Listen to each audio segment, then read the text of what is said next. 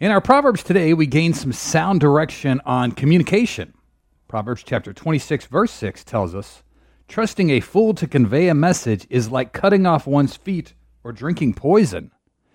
Cutting off one's feet or drinking poison are two very undesirable outcomes, and these self-inflicted catastrophes are comparable to trusting a fool to pass along a message, which can be another self-wrought tragedy because you're putting the message at the discretion of the fool who's going to get it wrong.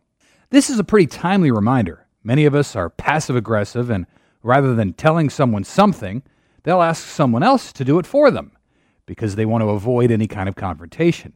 But today's proverb shows us that when you pass on a message, it better not be carried by a fool, or else the situation will only get worse. Have a great day. Thanks for listening. Take care, and God bless.